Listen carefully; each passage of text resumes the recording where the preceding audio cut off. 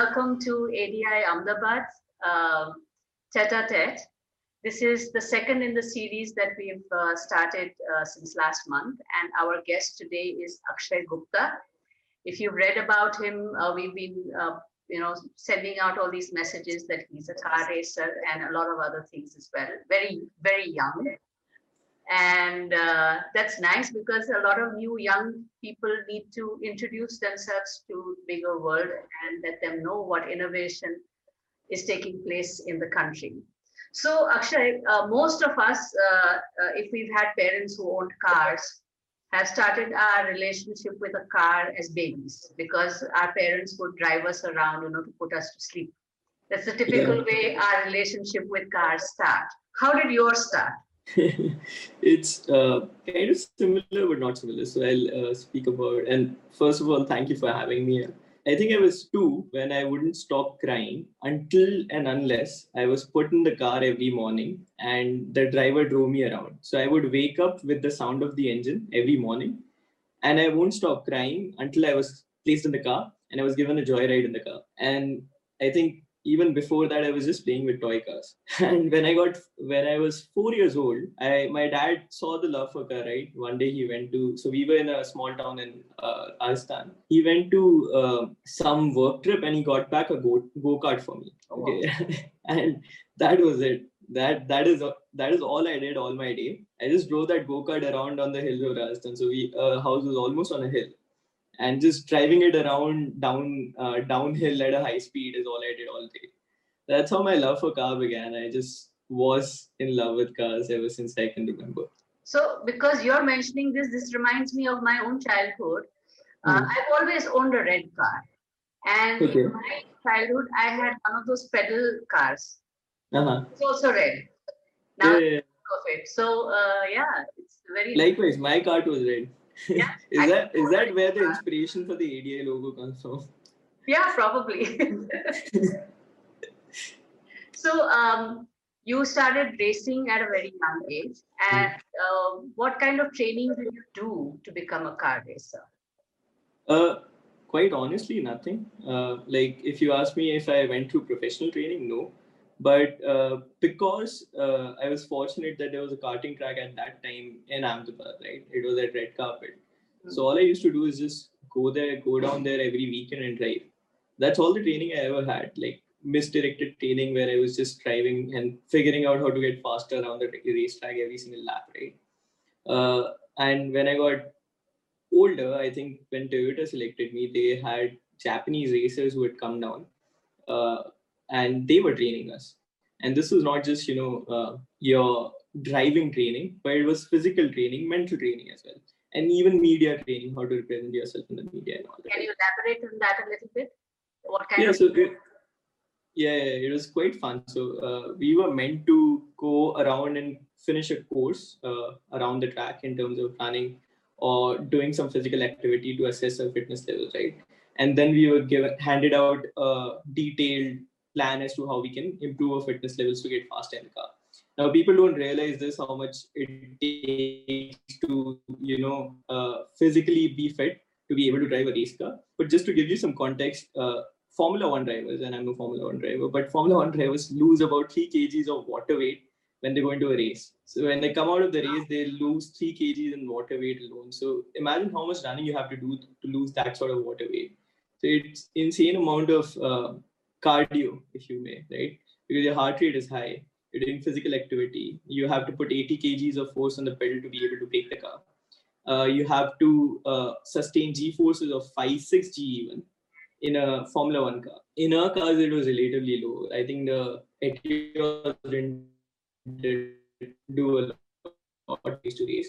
The Formula cars that we used to race. Yeah, so the faster cars are the Formula cars, and those cars would pull about 2.5 Gs at max, right? And that was also a lot physically. So it was training physically. So you have to train a lot physically, train your core muscles, train in terms of doing a lot of cardio, and train in terms of mentally being stronger. I think for most of the sports, the mental aspect is neglected, and that is the biggest aspect, if you ask me, right? If you have another driver who you're trying to overtake mentally, even before you're trying to overtake them, you'll have them you'll have them when you try to overtake them. So that is a much bigger aspect of racing, which is neglected by most people. I think mental strength is of too much importance over there. Yeah. So do they also train you for failure in that sense? Not really. No one taught us like that. No one trained us like that, to be honest. Not for failure. Mental strength as a whole, it was just a perspective of, in terms of Toyota, the training was just a perspective of how you can recognize your strengths and then just focus on them, rather than, understanding how to capture the competent mind as a whole to take advantage of that. That was not that. But yeah, a lot of the training was in terms of your rigor. How do you build that? How do you build that attitude? And what kind of commitment do you have to have for, a sport like this? Everything. Like you have to, that's all you do all your life, right? Because it takes your fitness levels to be at the peak. And most of the time, people like me, at least, who don't come from money, we have to find money. So we have to find sponsors. So the business of the sport was more attractive at some times for me, because 90% of my time was spent in trying to, find sponsors to be able to continue racing. So I would go on meetings, and I think I have a record of how many meetings I went to in the peak year. It was 2014. I was also doing a job as a journalist, and for a car magazine only. And simultaneously, I think I went to some 60 odd meetings over a period of 3 to 4 months to be able to bag sponsorship. And this is after like thousands of mails and phone calls, right? That you bag 50 odd meetings, and then you'll be able to translate one or two of them into your sponsors that you can race with. So the entire business aspect of it is also neglected. It's a massive thing because you need a lot of money to race, because these cars are prototype cars and they need special tires, special fuel, special parts, which are made in very low quantity. So it's the most expensive sport in the world. And 90% of the time is spent like this, and then training mentally, physically, and on the simulator. So you kind of give up on all the other fun things that kids your age. Yeah. I think 9 years I didn't take a vacation. Wow. Because I was just focused on this. So where did you go for your first vacation after that? It was last year. It was 2019. The first place I went was in the woods, the national park, Velavada National Park. And this was a gift from my friends, who sent me there. And I went alone. I just took books and just read for 3-4 days. I call it a reading vacation. I decided I'll do it every year now. Nice. So what did you do as a journalist? How did you get into that line? Writing for an auto magazine at what age of 14, 15, as you said? No, 19. This was 19. So I got into writing for a magazine because it became a kind of a hobby to write about motorsport in general. So I was writing about motorsport for several blogs, right? And I recognized that, okay, that could be a very good means to promote my own career in racing. So since I can't get 2-page articles into a magazine to speak about me, how about I go into that magazine and write about me, myself, right? My story of racing.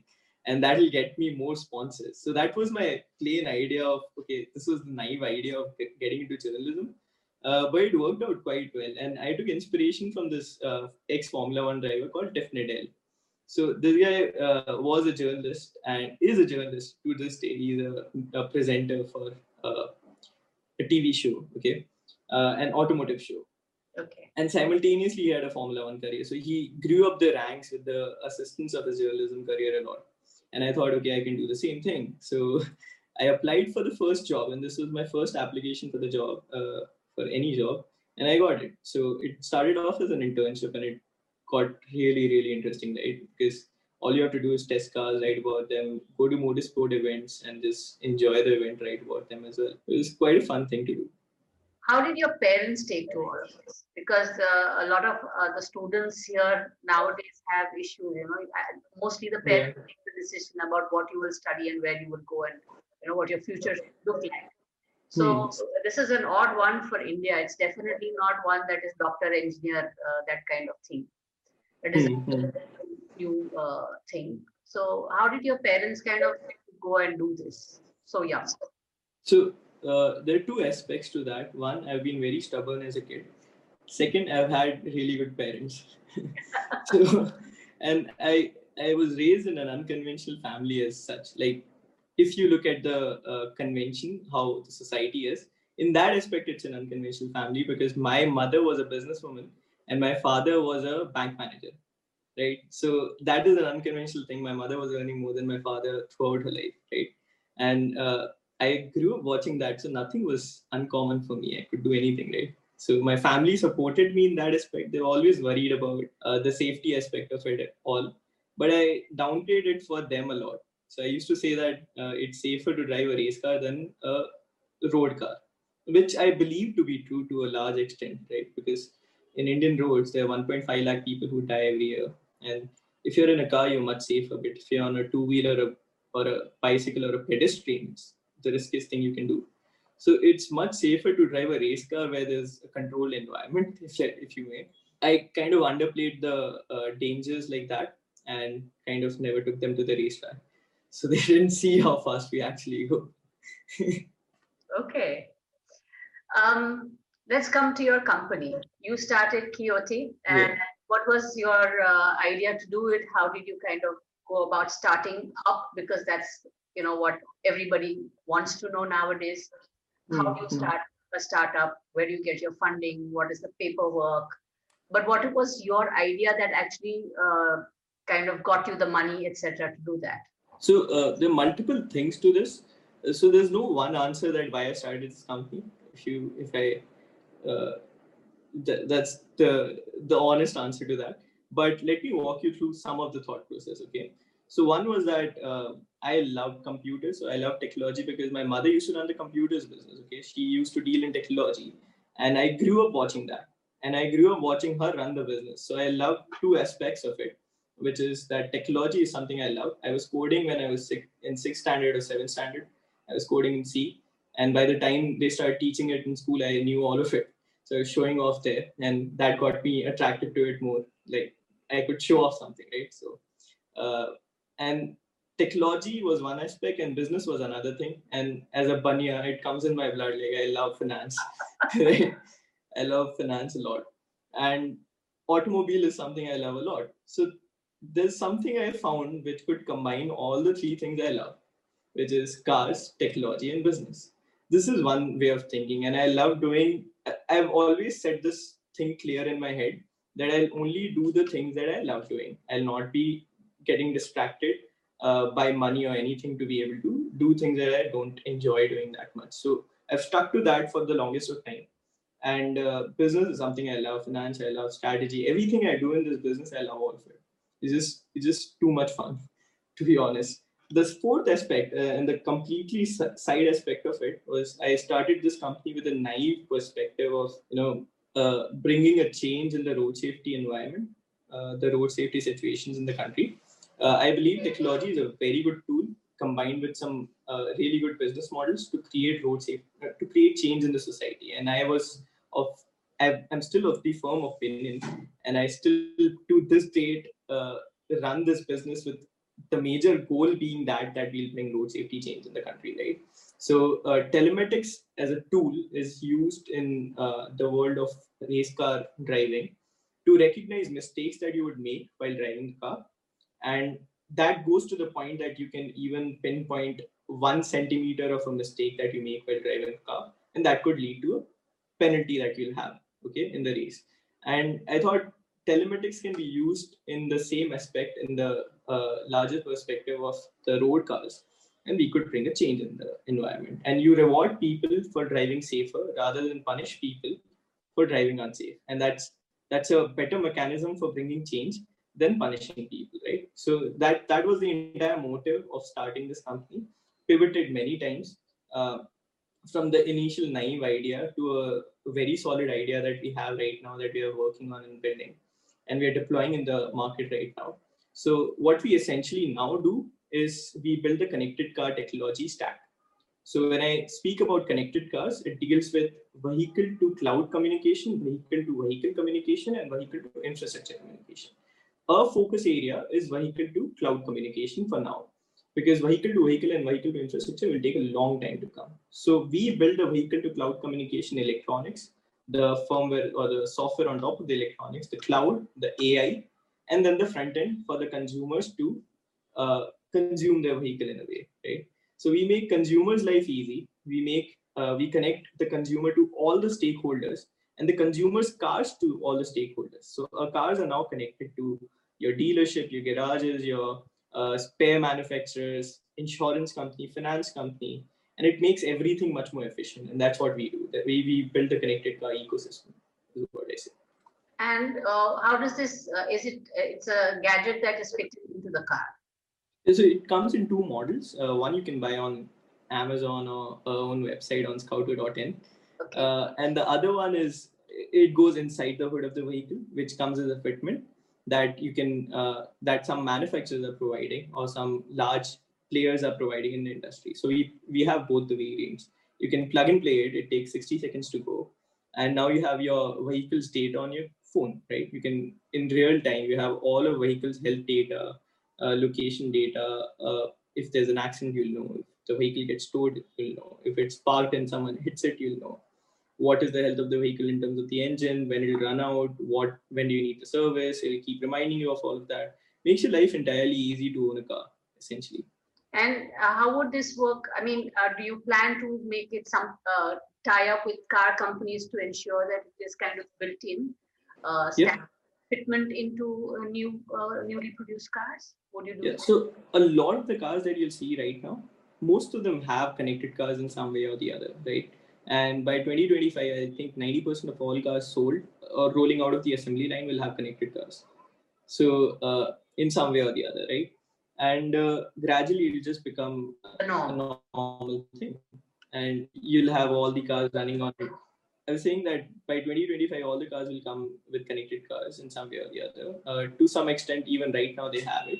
Gradually, we'll get into the OEM market that we call it, and we'll tie up with car manufacturers. For now, we are working with large-scale used car dealers, new car dealers, insurance companies, finance companies, garage aggregators. So we are supplying a technology to all of them. And how do they receive your idea?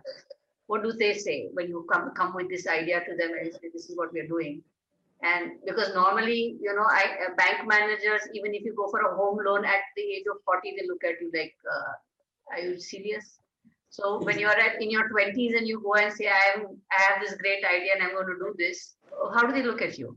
A lot of it has changed, at least in the senior management. Like when you speak to them and you understand that they've already dabbled at some level with the technology that you're building and you're supplying to them. They just don't see sometimes, in terms of my particular technology, they don't see the feasibility of it in certain aspects, right?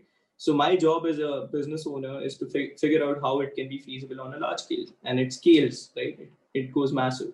And that's when my business earns, my stakeholders earn, and everyone in the entire ecosystem benefits. So, but these days, if you ask me, there are two funny responses I get when I speak to them on the phone and then I schedule a meeting, and now the meetings are not there. But when they used to be, when I would walk into a meeting, there'll usually be an expression of, okay, where's Akshay? Right? Because we didn't expect a young 20-ish looking person to come into the room. We were expecting someone much more mature. And then, like, in terms of the appearance and all, right, they expected some 40-year-old to come in.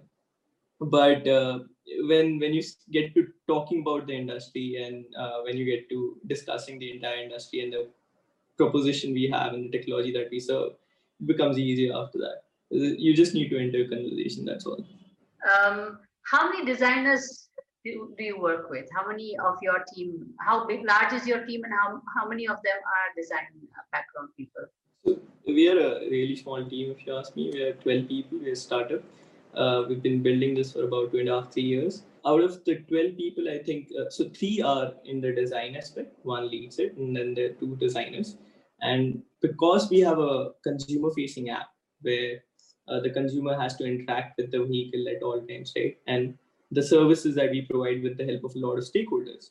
So we have to focus on design a lot, right?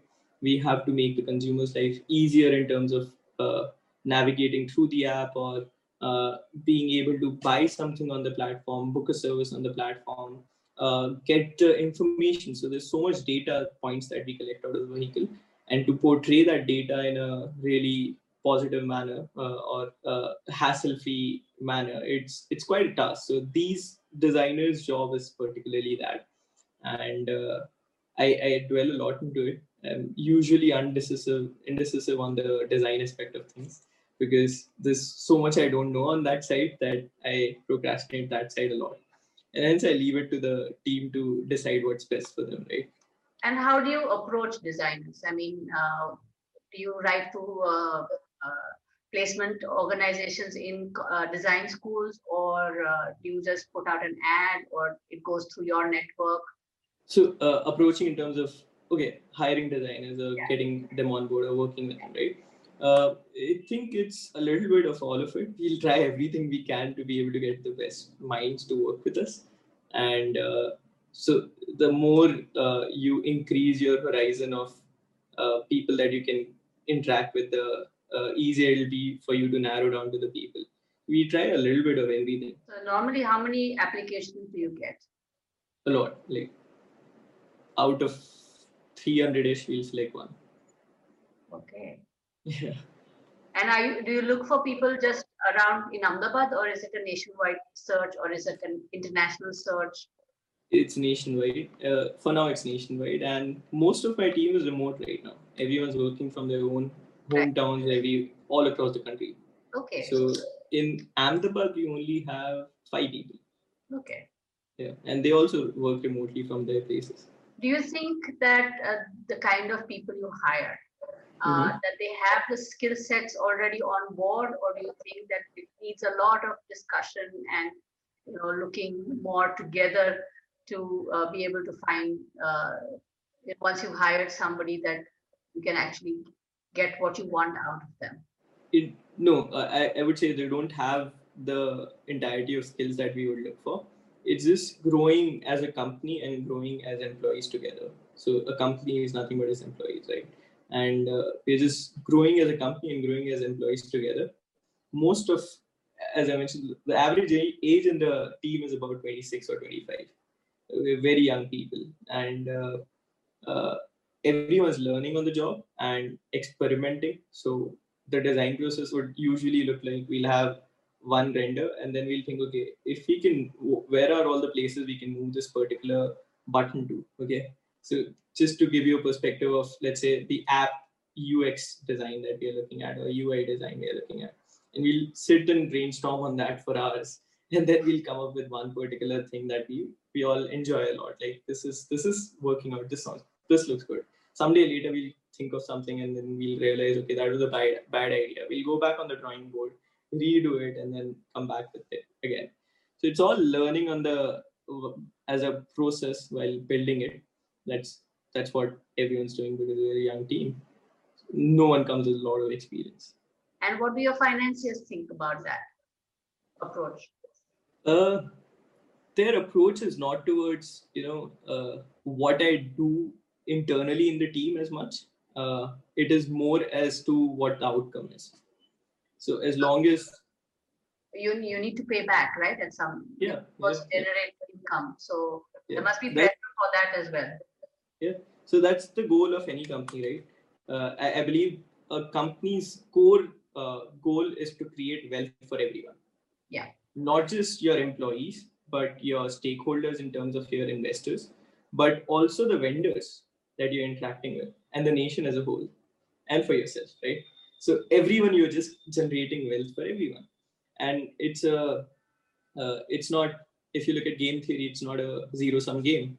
Everyone wins at the end of the day, right? So how we look at it is that they give us the freedom when they invest, and I take care of this as to who's investing into the company as well. You have to, it's like a marriage of everything, right? So you have to ensure that the person is well aligned with your ethics, with your thought process, with the vision of the company, and then only they come into the investors pool. While simultaneously, if you look at internally how we operate, it doesn't influence as much until unless we're meeting the goals that we wish to. Right. So if we are not, it'll just be a conversation about, okay, what do you think is going on? Where are we not meeting why are we not meeting these goals, and where is everything or anything going wrong? So it's just a conversation, not as much as to the process of how we do it. And how much time would you like to kind of, you know, make it? Is all of you must be having some moment that you say, okay, we give this 5 years, and then we have been, in the market at this level, or then you kind of say, okay, we've tried and we've done it, and yeah. So here's a perspective on that, and we are very different on that aspect. So there are a few things. The core team that we have, it's like family. So we all love working together and love doing what we do also. Okay, so that's one. Now, why I'm saying that is because a perspective to this is, as a startup, you keep pivoting until you figure out what works best with the market, and you call that product market fit. Once you attain product market fit, everything goes like a rocket ship from there on. That's how startups function, right? uh, our perspective is that we'll keep pivoting. Something works out or not, because we all love doing what we do. There's no deadline we keep to this. We'll do it as long as it takes, right? We just love doing this. We love building things. We enjoy each other's company and while building them. So the core team is married to not just the idea but the company. And our vision is to just build whatever we love building, and building well for the nation or building well for everyone, every stakeholder. That's what we do. How did you come about this name? Why did you select this name, which of course 90% of India cannot, Yeah, so it's a company name, so it doesn't come up that much. The brand names are different. The brand names, we have two brand names. One is a customer-centric brand name, which is called Scouto, and then there's a B2B brand name, which is called Wheel Intel, right? So these are two brand names that we have. The company name, I'm really bad at naming things. It took me a long time, but my idea was that we are delusional in a way that we're trying to accomplish something which is really tough. If you look at the road safety situations in India, it's a very delusional thing to think that, okay, a bunch of 10 or 15 or 20 idealistic people can sit together, work on something, build something, and change that. So we're delusional with that, but and that so was Don Quixote, right? And this stuck to me ever since I read it in school.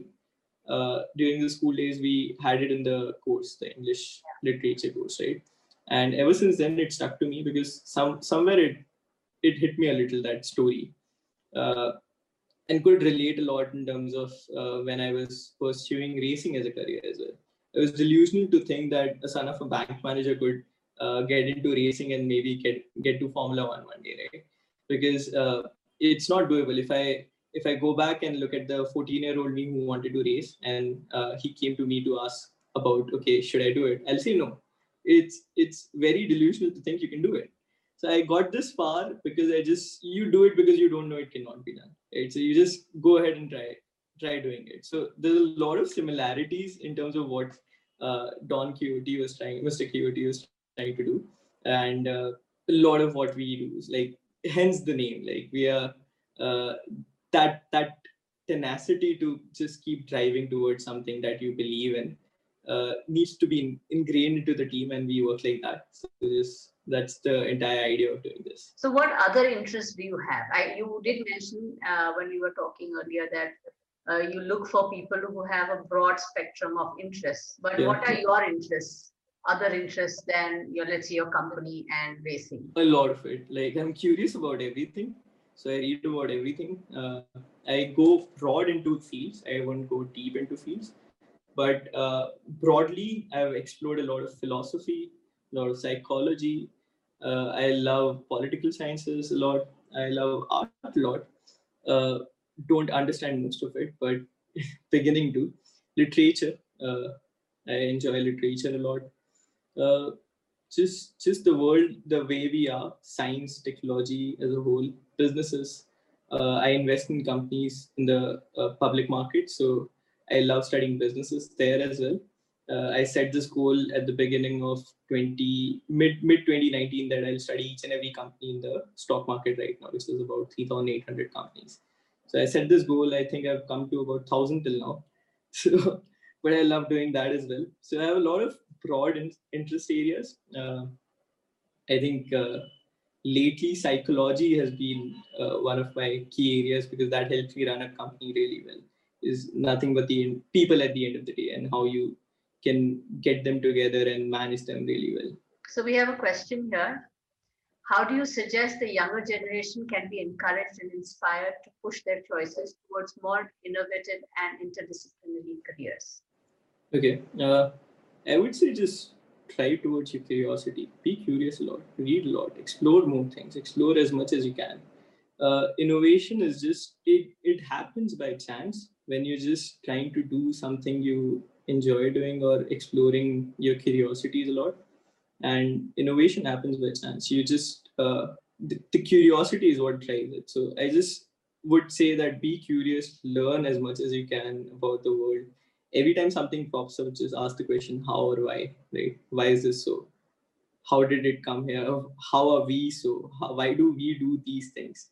So there's this concept called first principles thinking, right? Which is that there's a differentiation between a chef and a cook. A chef is someone who understands the core ingredients that go into the food and knows the difference of the food, and hence the chef can make the dish out of variety of ingredients, while a cook will just follow a recipe and say that, okay, let's put it all together. Both of them can make food, but the one which has the core first principles clear will be able to do it much better for a broader set of things, right?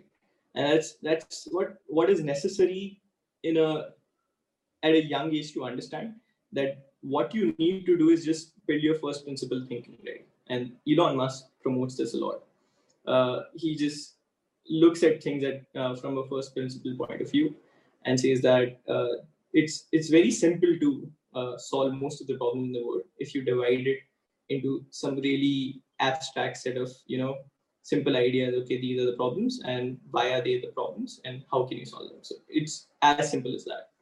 But yeah, just explore your first principles, keep your curiosity, and keep exploring more and more things. So Prajwal has a question as well. I want to know if you feel any connection in the topics of your interest, that to be philosophy, psychology, science, technology, and art. Particularly, has art helped you in any way? Okay, so the question is that the person wants to know whether out of all these fields, art has helped me in any way. Is that so? Yes, it is. But actually, I want to know, do you feel any connection in between the topics that throughout the journey helped you? Okay. So here's the thing now. When I look at most of art, it's a mixture of a lot of things, right? So let me give you a few examples. Now, you look at musicians. A musician is just someone who's, from a psychological standpoint, very okay to be vulnerable in front of a mass, right? When they write music and they're expressing their heart and soul into that music or whatever they're writing. Okay, poets do the same thing, writers do the same thing. They are vulnerable to the masses. They're expressing themselves to the masses in a lot of ways. Now, that is expressing themselves through an art form, but there's psychology attached to it, right? And to be able to have the capacity to express yourself in that way, to understand that, there's a correlation between what happened throughout your life that led you to this person who's very very easily, not easily, has the capacity to do it, right? So the thing I focus on a lot is building mental models out of things. And if you look at art, it is a culmination of your mental models, any form of art. So you are correlating so many things together. Mental models are essentially your building blocks of your brain, how you correlate things here and there. And any sort of art form, when you practice it, it's just a culmination of all your mental models together. Okay. And when you look at a business, it's an art because there's no hard answers to everything. You can how to do business, how to run a business to anyone, because there's so much subjectivity that everything changes at every single point. Okay. So at the end of the day, even business is an art, and it's just a culmination of your mental models together. So it's the same as art for anything. And that's how I think of art as a whole. And then studying different sorts of art helps me build my own mental models to be able to apply them to my business. So you mentioned that you started all this because you were worried about the safety on the road for regular drivers, right? Yep.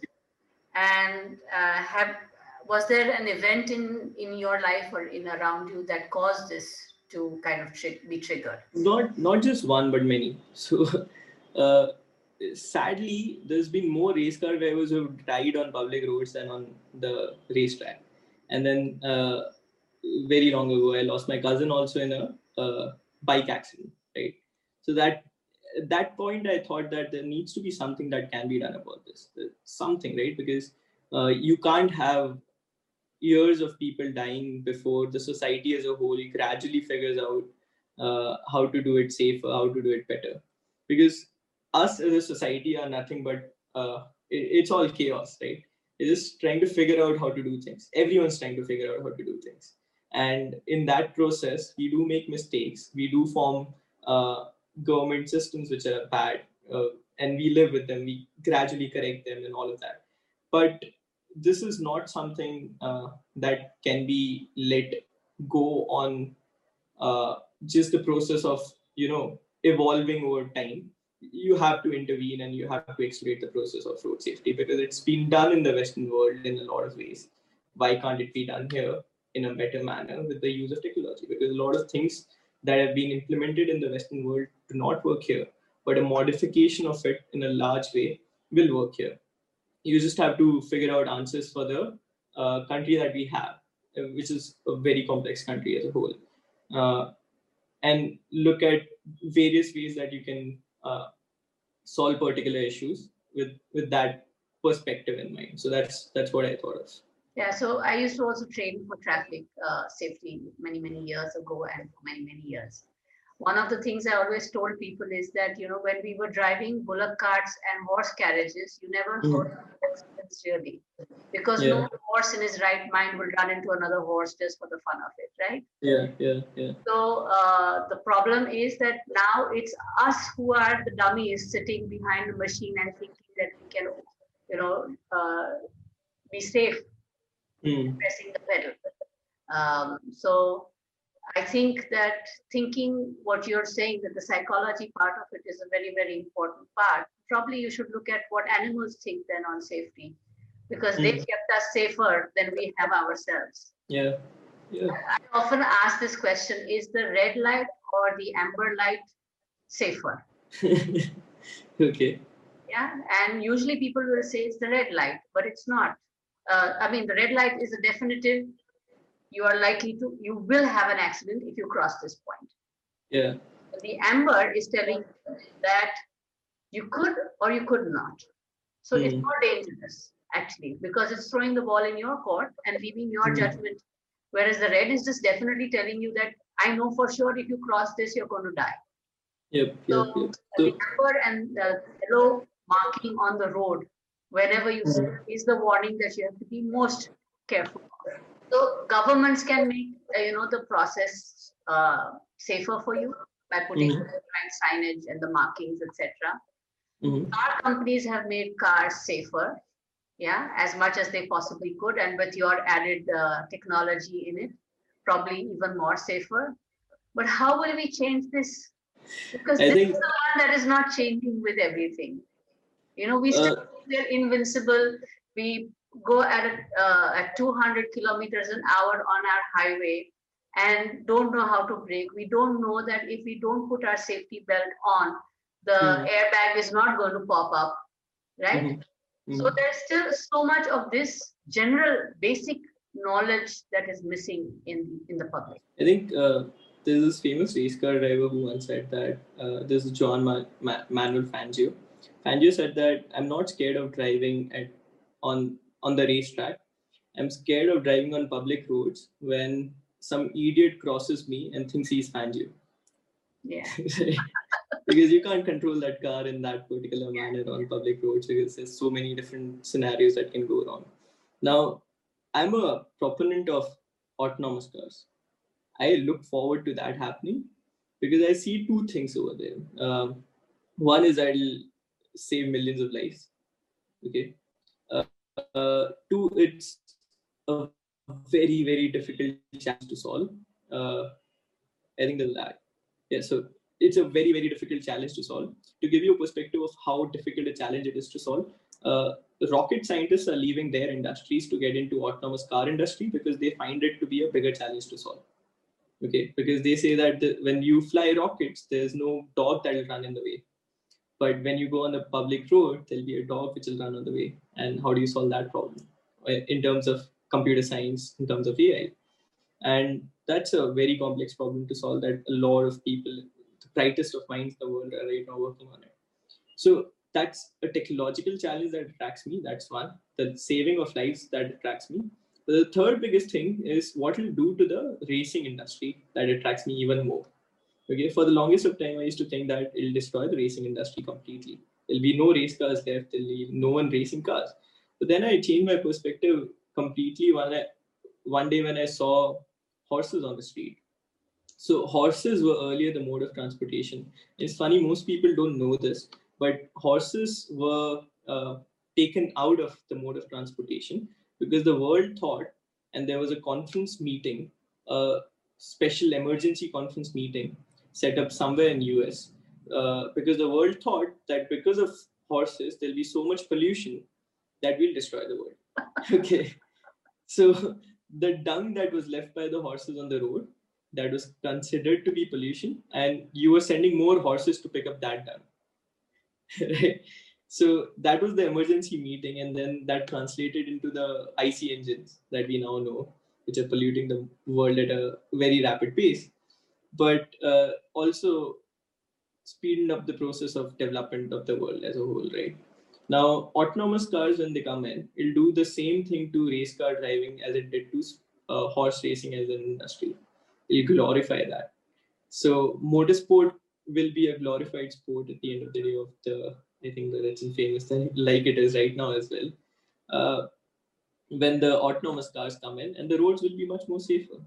You can drive as fast as you want in a race car on a racetrack, and then you can go back home safely, not having to risk your life while you are driving on the street as well. So that's what I look forward to in terms of the road safety situation. Eventually, it'll happen. How to change the psychology of the people right now is to reward them for driving safer rather than punishing them for driving unsafe. Because how much can you control? There's so much chaos on the roads that you can't catch everyone possibly. You can't put infrastructure in place. You can't put people in place because they're not that rich a country yet. So how do you reward people who drive well? So in our technology platform, we are coming up with something which lets you accomplish tasks. So drive below this particular speed for the next 100, 200 kilometers, and you'll get a free reward. And these are driven by CSI initiatives. That's one way. Your insurance premium goes down drastically if you drive safer. Your insurance premium goes down drastically. It doesn't go up if you drive in a reckless manner. It'll remain at the top of what it is right now. If you drive safer, it can go down to up to 50% of what it is. Wow. Okay, That's and it's a good incentive. Yeah, and it's already there in the Western market. In the Western markets, your insurance premium is not dependent on which vehicle you have, but it's how you drive your vehicle and how much you drive your vehicle. So that determines your risk. And the underwriting is done like that. In India, it's not there because the business model doesn't allow it. You can't put a 3,000 rupee device into a car for every insurance premium that they buy. When the insurance premium in itself is 15 to 20,000 rupee, and then give them a 50% discount on top of it. So what is the insurance company left with? So the business model are not allowing it, and that's where the penetration of the technology was about 1-2%. For it to bring a mass change, the penetration has to go to 90%. And that's where we come in and we say that we will come up with innovative business model that allows you to have 90% penetration of the technology and then bring a mass change in this. So when sooner or later you'll see connected cars everywhere. And my hope is that it's us who's doing it in a way that we make it safer for the entire country to drive the cars. So there's one more question from the audience. What do you think about Tesla's self-driving feature? Because there are many videos that it has avoided number of accidents on road in Western world. Will it work in Indian traffic as well? So there are levels of autonomy, right? Autonomous cars have 5 levels. Level 0 is your driver driving it. Level 1 is some level of autonomy, like it'll brake on its own and all of that. Level 2 is even more where it can drive on its own in the highway. with some particular intervention or looking after it. But when you get into level 3, it gets much more complex. So where Tesla is at right now is level 3 of autonomy. They're not fully autonomous. No one in the world has done full autonomy yet. Level 5 is the full autonomous vehicle. Level 4 is in between, where the driver can just go away and the vehicle is not fully autonomous also. So it's the dangerous aspect which no one is playing around with. But level 5 is where everyone wants to reach. And if you ask me, there are a couple of players in the industry who are very close to that.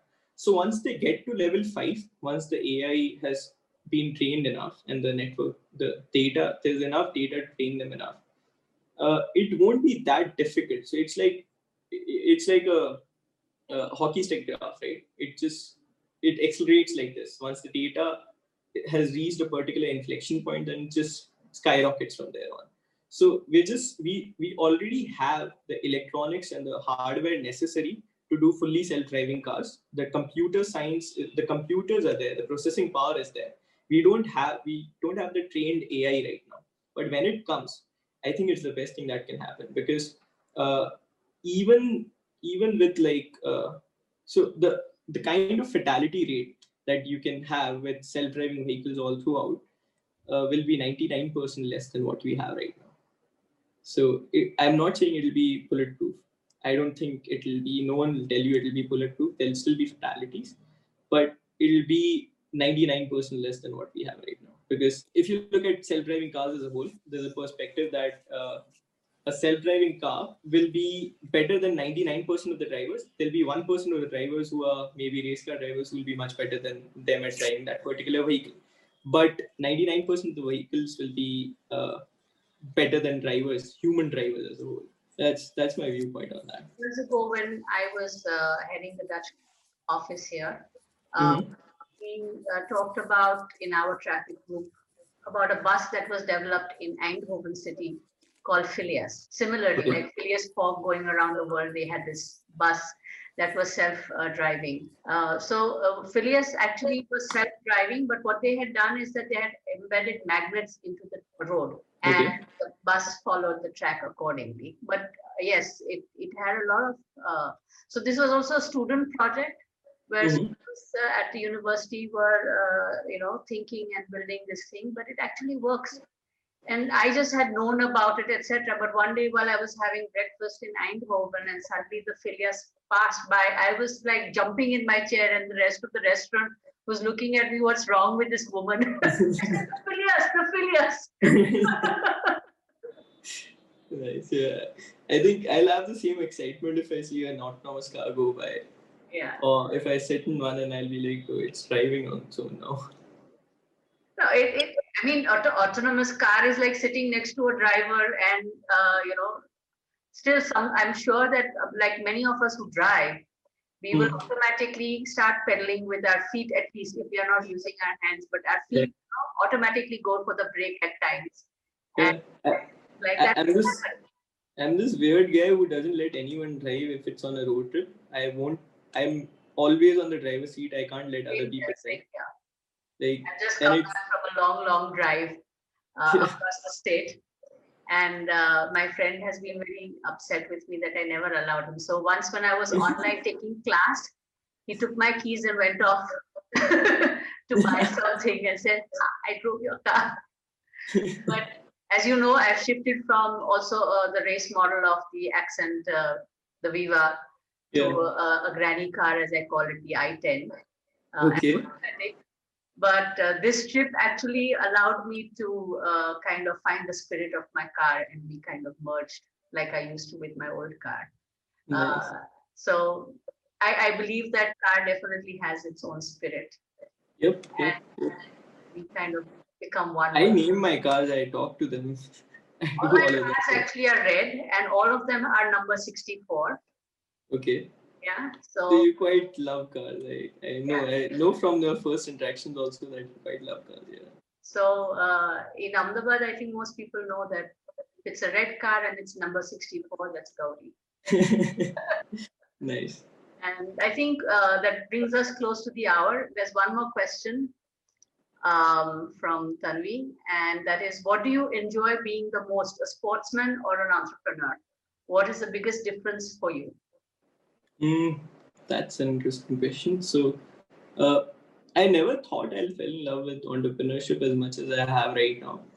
But if you ask me, really, it's a sport that I love a lot more for various reasons. In entrepreneurship, there's a lot more out of your control in the sport, right? And if you're good, you'll succeed. If you're not, you won't. Right? In the world of sports, it's and you know that the number of parameters that are out of your control are limited, and you know them all. Whereas in entrepreneurship, there's so much out of your control, right?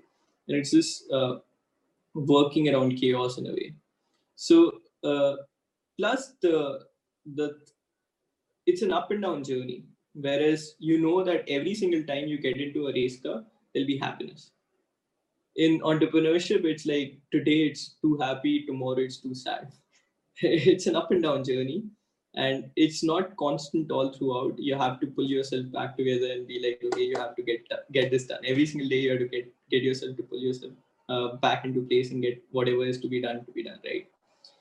Whereas in the sport, it wasn't the case.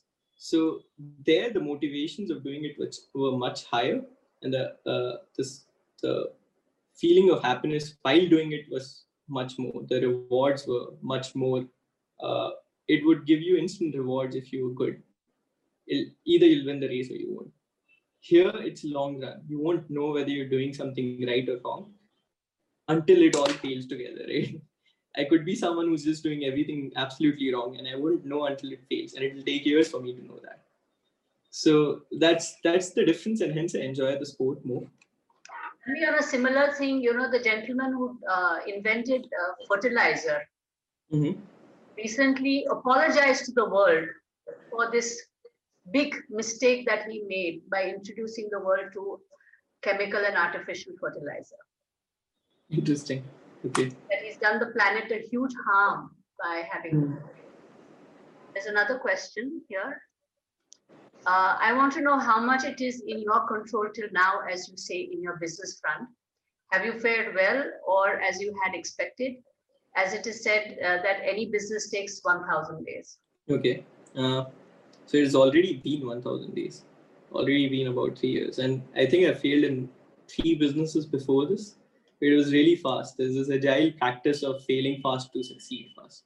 So you're failing really fast in those things, and we came to know, okay, this is not feasible, that is not feasible. For now, if you ask me how much is in my control, since we are not at this rapid pace of development or growth, I think it's still relatively more in control. Once we hit that inflection point, when I see that happen, once we hit that inflection point, it scales fast from there on, then it'll be chaos, right? And I've seen such startups that I deal with in a way or two. We call it product market fit. Once you hit product market fit, then it's as if that most things are not in your control, and you have to live with that uncertainty and then manage it. But there's a saying in that aspect as well. This is Mr. Don Valentine who coined it, of Sequoia Capital. So he started Sequoia, and he coined this term where he said that when you hit product market fit, the customer, you could do absolutely everything wrong, but the customer will still steal the product out of your hands. That's product market fit. You have recognized the pain point that the customer has, you've solved it, and you could do absolutely everything else wrong as a company, but you'll still grow at a rapid rate. If you do everything right, the possibilities are endless. Okay, if you do everything wrong, still you'll grow. So that's product market fit. That's where the true chaos comes in. We are on the verge of, I believe, figuring that out. And once you do, it does take 1,000 days, as I've now explored.